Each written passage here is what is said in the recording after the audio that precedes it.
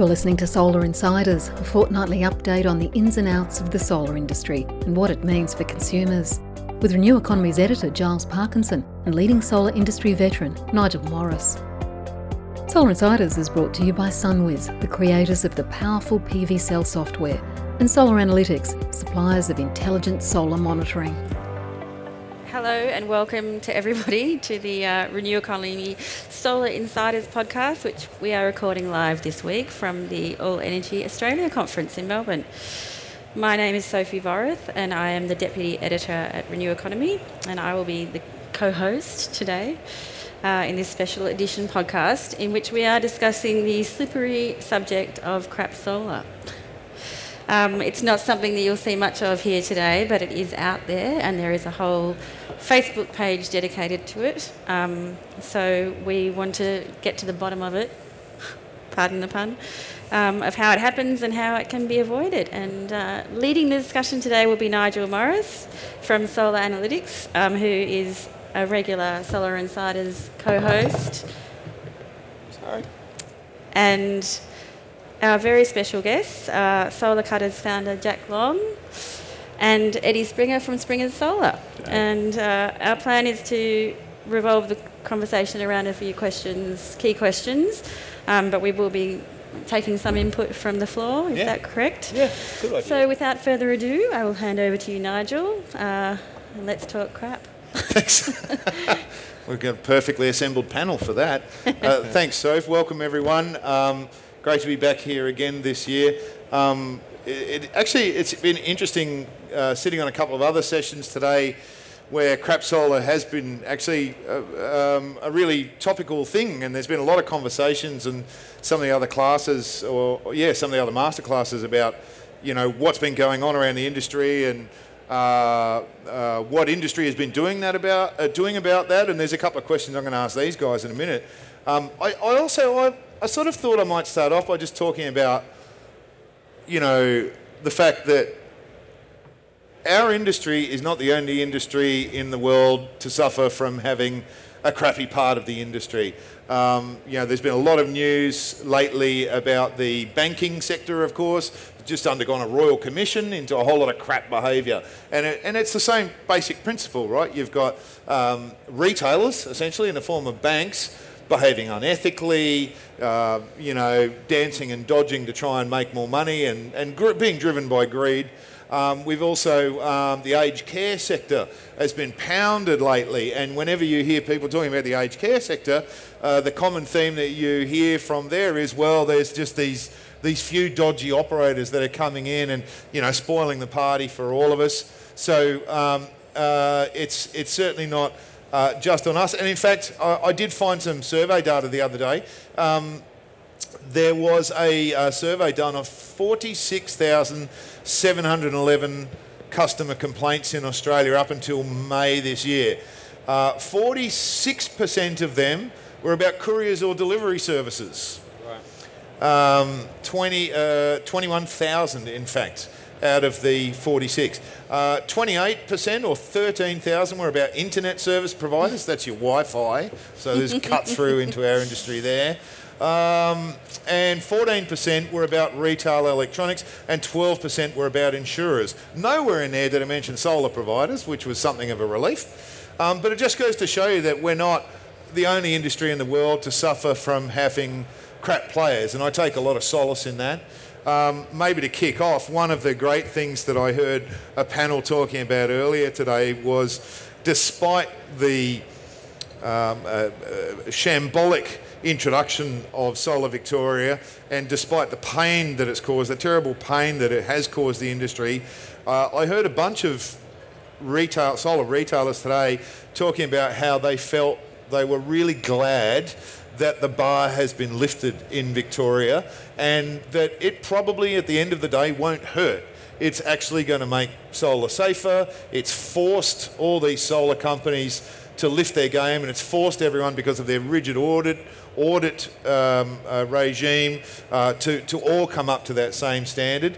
Maybe I'll start with you, Jack. You're Victorian based. Correct. I thought that was a really interesting take to hear that what Solar Vic had done down here had actually potentially diminished some crap solar. What's your take on that? I think this whole Solar Vic scheme in the long term would be great for the industry.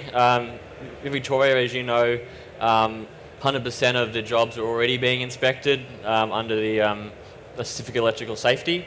Which is quite unique, right? That happens here in Vic. I heard it happens in Tassie. It does. But I don't think it happens in It Queensland. doesn't happen in Queensland or New South Wales. Or WA. Yeah, I think the Solar Vic audits, which are being rolled out now, wasn't great. So there's a lot of stuff posted on Facebook where a lot of inspectors were either nitpicking on jobs or just ticking boxes really to fill out the 3-hour questionnaire. So obviously there were audits that were done thoroughly, and that's great. So obviously you have to push and uphold the quality of the industry. But I don't think it's quite there yet. A lot of the audits that are happening, I don't think they're thorough enough yet, or really stamping out crap solar. Yeah. Because, Is it helping? Do you think it's helping? It's definitely helping. Obviously, it's better than no inspectors. Right.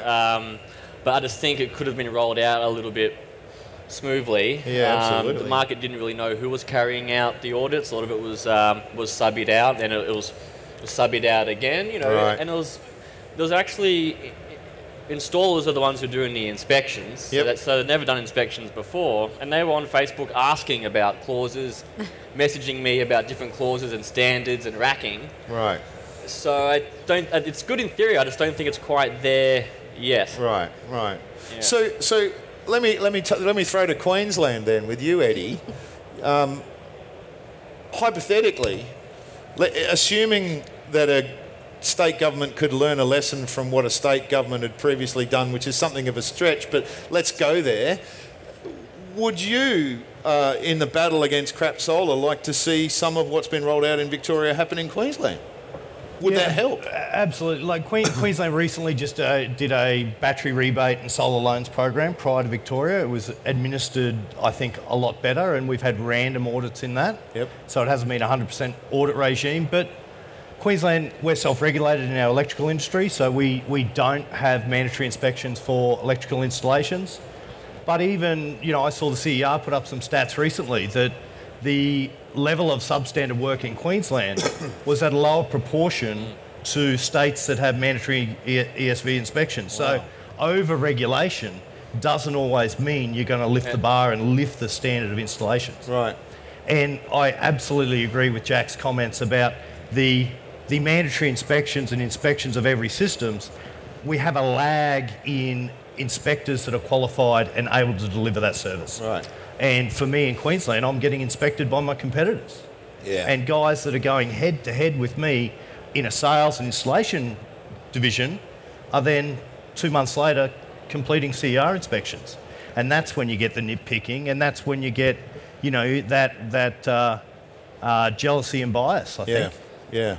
With the question regarding Queensland, with Energex, is it true they have more stringent requirements in terms of meter boxes and switchboards there, where it has to be like on a hinged panel? So, a lot of your quotes are taking into account full switchboard upgrades, meter works, whereas here it's a bit more slap and dash. Yeah, so Queensland recently went to a full contestable metering. So prior to that, Energex was a little bit more not so black and white, a little bit more grey about metering panels and legacy systems and older systems. Whereas as soon as it went to full contestable metering, the rule book was there, new electricians were coming on board to do meter changes for the retailers, and they were reading it black and white. So there's been a massive shift in the quality of the electrical upgrades and metering work that's happened in Queensland as a result of that. It's still hit and miss. You still can get one inspector that will interpret it one way and a different inspector that will interpret it a different way, but that has lifted the bar. Yep. Is this a CER audits, or is this another? No, this is just through straight metering change. Yeah, so this is a Energex and Ergon combined their books, so we're all under the one banner now, and it's black and white. You have to comply. Yep. So maybe around that first, and I'll just add, I was chatting with Noel last night, who was telling me about some training that he'd done as well, and there's a big gap in the training area as well. You go and do some of these courses, and the courses aren't really worth the money or the time. So it's a paper ticket. Depending on where you go, there's some great RTOs out there, and there's some terrible ones. That's right. So there's a lot of work to be done. I heard someone talking to me this morning about the working at heights ticket that you got to go. That's mandatory down here in Vic, right?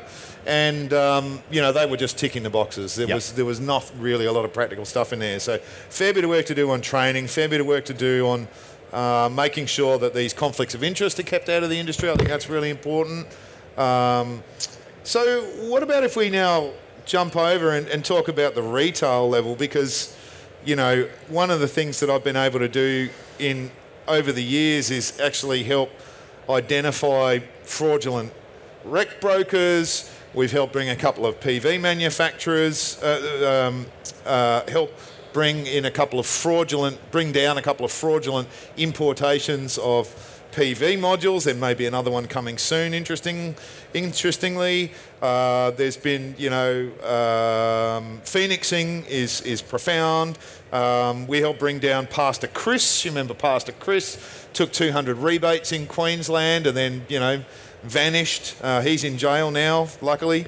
And down here in Victoria, there have been 2 companies booted from the scheme down here already. Space Solar and Sandara Electrics the other week, who both got booted for safety breaches or unsafe electrical practices, which falls in the bucket of not doing things properly and therefore implicitly crap.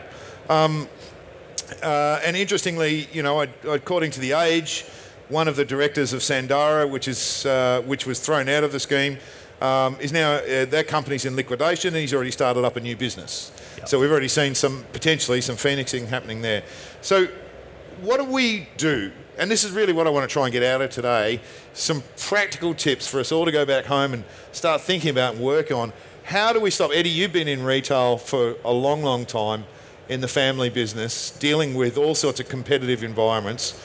What do we do about unscrupulous retail behaviour? Well, you touched on it earlier. We're not immune in this industry to shonks, and every industry's got them. And in a growing industry, which is what we've got, the fly-by-nighters will come in and leave. So I think the first step is customer education. And some weeks I feel like the tide is turning and customers are becoming more educated, and they know that cheap and nasty system is just that, cheap and nasty. But then the next week you get the flood of phone calls. What's your cheapest 6.6 kilowatt system? You're more than $3,500, or if you're in WA, you're more than $2,500. No thanks, and they hang up the phone. Yeah. So it's about educating customers that not all systems and not all products are the same. I think that's definitely the first step. We are one of the most regulated industries in Australia, so I don't think more regulation, more red tape is going to help. No. It hasn't worked in the past, so I don't think going down that path is going to get to the outcomes we want. The Approved Solar Retailer program in its initial stages was a real beacon of quality and lifting the bar and everything else, but that seems to have become a bit of a victim of its own success. It has become mandatory in so many programs that when you can buy the templates and you can enter in that with cash rather than knowledge and experience, then that has been watered down to a level where it's not a program that it hasn't allowed that benchmark to lift as much as it has. So, and then you've got low barrier to entry. Very low. It's so low as it can go. No barrier to entry. Yeah. So someone can set up on a laptop in their mum's basement and start selling solar systems. Yeah, that's right. And they sub out the installs. And one of the things that annoys me on some of our social media platforms is someone in Sydney puts out a system to be installed in Townsville. I've sold a system in Townsville. Can I get someone to subcontract and install it? Yeah. That's not a sale, that's a lead. Yeah. That's, hey, I've got a lead for someone in Townsville who is local, who can do the job, who can service and support that customer in the future, that's something that should be, if you've got no ability to service and support that customer in the future, that's not a sale, that's a lead, pass it on. And not knowing like different state-based specific requirements, like in NT, you got specific wind loading requirements and metering. I understand the subcontract model where large systems get, that sales process, that engineering process is very detailed and you've got to be very good to do it, and then you engage a quality subcontractor to do that work. But this volume sales and then shuffling out the installs to the lowest bidder, that's where we get the crap sales. That's garbage. Sort of, you sort of have that whole order to cash process where a lot of these retailers will now sell a 6.6 kilowatt Wi-Fi powered, garbage for, 2,990, and then automatically the customer is in the mindset of that's the system that I need. No matter what their consumption profile is, their load profile, or all the bells and whistles on the market, they just want a 6.6 kilowatt system, whatever. That's all they want. Yep. You get the sale, or you lose the sale, and then you end up losing it to a company who's probably misled the customer, one way or the other, whether it's the performance estimate or the return on investment there, and then they generally would sub out. And then they generally hold the keys to the quality of the system as well because they control the rate card. And that's how they make their, the profit. They've cramped down on the install cost. So what the hell do we do about this, guys? Because the discussion about getting retailers under control, especially when this all started 10 years or so back, and there was a lot of conversation going on in SEER and the Clean Energy Council and everyone else about the fact that, okay, we've got our regulation, we've got our accreditation program, we've got our training modules for installers, we've got really good, solid foundations, some of the best in the world for keeping our installers really, really educated well and trained up well. And so the problems that were starting to emerge then were all retail-based behaviour. It was bad retailer behaviour, kind of thing that you're talking about. We argued about it, we debated it, we looked at the laws, we realised that you can't really do very much in that space. And after 8 or 10 years of arguing about it, the ASR came out because it was the compromise route to try and get retailers accountable. But it only applies to 500 out of 5,000 companies. So there's still a ton of companies out there that's got no influence over. We've got state-based consumer law that kind of comes into play. We don't have a centralised complaint system. What could we do? If hypothetically, if you could just wipe the slate clean, knowing what you guys know about retailing and the retail behaviour, what are we going to do to solve this bad retail behaviour? How do we solve it? Well, I spoke about less regulation before, but then do we need some form of mechanism to regulate salespeople? So motor dealers have a motor dealer license to be able to sell a car or sell a caravan. Right. They've got to have some form of skin in the game to be able to sell that product, and that license can be revoked if they do dodgy stuff. A solar sales license. Or do we have to have all our solar salespeople have a design accreditation? I agree with all salespeople should have design accreditation as a minimum. There's got to be some barrier to entry into solar. To selling solar. You've got to get some skin in the game. You've got to do some training. You've got to front up with some cash. Yep. You've got to be able to prove your competency to be able to sell a system. A universal registration program, installers get striked off. Installers get suspended. They get demerit points. Yep. Salesmen and sales teams potentially need some. Well, the the issue same starts sort of with the initial sale. So the advertising can be misleading. The salesperson doesn't sell the system properly, and then that correlates all the way through to the installation. And they just vanish. Yeah. Sell the installer carries the can. The electrician signs off on it. The installer's signing off on the STCs. The salesman's gone. Yep. I don't really like when if something goes horrible, and then the retailer just passes the buck onto the subcontractor. Exactly. You see the day and day on Facebook. Yeah. So that's quite frustrating. But I definitely think design accreditation or some sort of certified sales program for all salespeople be mandatory because solar's quite a complex investment. Absolutely. And a lot of these companies try and simplify it, but Yep. sometimes they oversimplify it, and the customer gets misled anyway. We see these napkin sales. Yeah, Tactic. great With photos the- of just Six and a half peak sun Yeah. hours, and Yeah. the ROI over here, and, Yeah. and the output over here, Yeah, and and it gets down the bottom, lifetime and it's, savings. and it's, Yeah. and it's Install 1.5 year immediately. payback. Yeah. Install immediately. Yeah, available today. It's that's the stuff that we've got to try and remove and make people a bit more accountable. So who is going to run this program? Let's go with this for a second. The Clean Energy Council cops a fair bit of flack for already being in a monopoly position. Hey Pat, who's going to run this program? What federal body? Is it something that we hand over to the ACCC or the Clean Energy Regulator, or who? This is Australia. Standards Australia. Where do we find the right body? Because I know this has been a big challenge, and it's why the Clean Energy Council, God bless them, they've stepped up and they've tried to do as much as they possibly can for want of someone else doing that. But this is a big problem.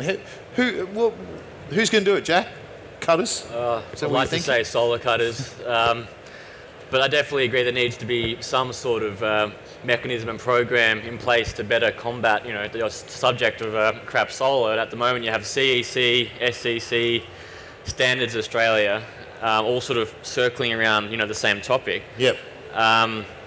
But I don't know, to be honest. I don't know where And where you would start. I don't know that, that ticket, that sales license, whatever you want to call it, I think it should be able to be given, who gets the financial We return? could just say from it? solar cutters, I guess, then. We'll just But leave it at solar, that. Straight, solar cutters are, I think, a few years away from being, A couple of years. and are able to deliver an RTO program. We've got TAFEs, we've got master electricians, we've got CEC, we've got all these different organisations that all want a piece of the pie. It's more about trying to get some collaboration at the top, so that it's, I love the CEC and I love everything they do, and they've got their issues but all of them do. So we've got to try and get some more collaboration. We do. Look, I hear there's a Wi-Fi inverter-based company that have got drinks on soon. So Wi-Fi label company. So everyone's pretty keen. I don't want to be between a man or a woman and a refreshing ale. So I'm going to wrap it up with a few questions, and I just want each of you guys, and Soph, of course, jump in if you've got one as well. What are the... just answer these questions for me. Nice, short, sharp and sweet. I'm going to start with you, Jack. Top three dodgiest practices that you see that fall into the crap solar bucket that we need to focus on. Not setting up monitoring is a big one. Yeah. No, honestly, I think not setting up a monitoring and leaving their customer virtually in the dark. Yep. And they sort of post on Facebook asking about the monitoring and how to set it up themselves, which sometimes requires the customer to access a menu on the inverter they probably shouldn't be accessing. Yep. I'll say monitoring is a big issue. Open-ended conduits, inverters installed on North walls in full sun. It's just, it's horrifying that real basic stuff still going on. Yep. How many was that? That's two. Should we get... And the blue cover on the isolator is a big one. Not only just because of the blue cover, but because of what it represents. Because if they left that cover on, who knows what else they've left off or on a system, on the roof. Yep. Eddie, top three, mate. What are the big issues for you? So bait and switch. So advertise and purport to be selling a high-level product, but on the day of installation, that product's no longer available. Gee, this is just as good, and we're already here, so we'll install it. Yep. And that product is half the value of the original contract. Selling low value and low quality product at a premium. That's one of my pet hates. Yeah. A system that should be sold for $5,000 or $6,000. Now, profit's not a dirty word, and margins have got to be built in, and to be sustainable, we've got to be profitable. But selling a $6,500 system for $14,000 because it was the only way the little old lady could get the salesman out of the house. Yep. That's probably one of my worst. On finance too, probably. Yeah, and always on finance. for the rest of your life, yeah. And, misleading advertising and misleading return on investments. Yeah. So very much at the retail end, I'm hearing that. What would yours be? What would mine be? Yeah. Your top I'm three. the host, mate. Sorry. I just asked the question. I don't know. Can I ask a question? Sorry. When I was speaking to Sedec before, I said, what do you think some of the barriers are to storage at the moment?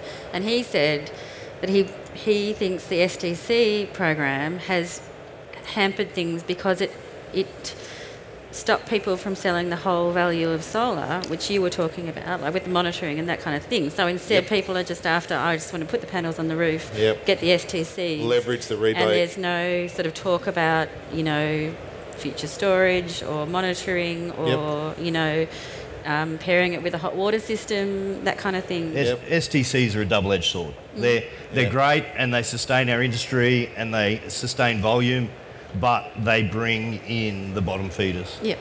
And they bring in that low-quality product. Yep. Excellent responses. Sorry for being so... No, you cut me off. I hadn't thought about the answer to that. Okay, one simple question. Do you think, overall, are we over-regulated or under-regulated? Both. Okay. I guess that's sort of a hard question. I guess under-regulated, to a certain degree, because we're still seeing, crap aspects of every part of the sale. Sneaking through, yeah. And you just, at the moment, simply can't avoid it. Yep. But I'll probably say under-regulated in that regard. Yeah. Eddie?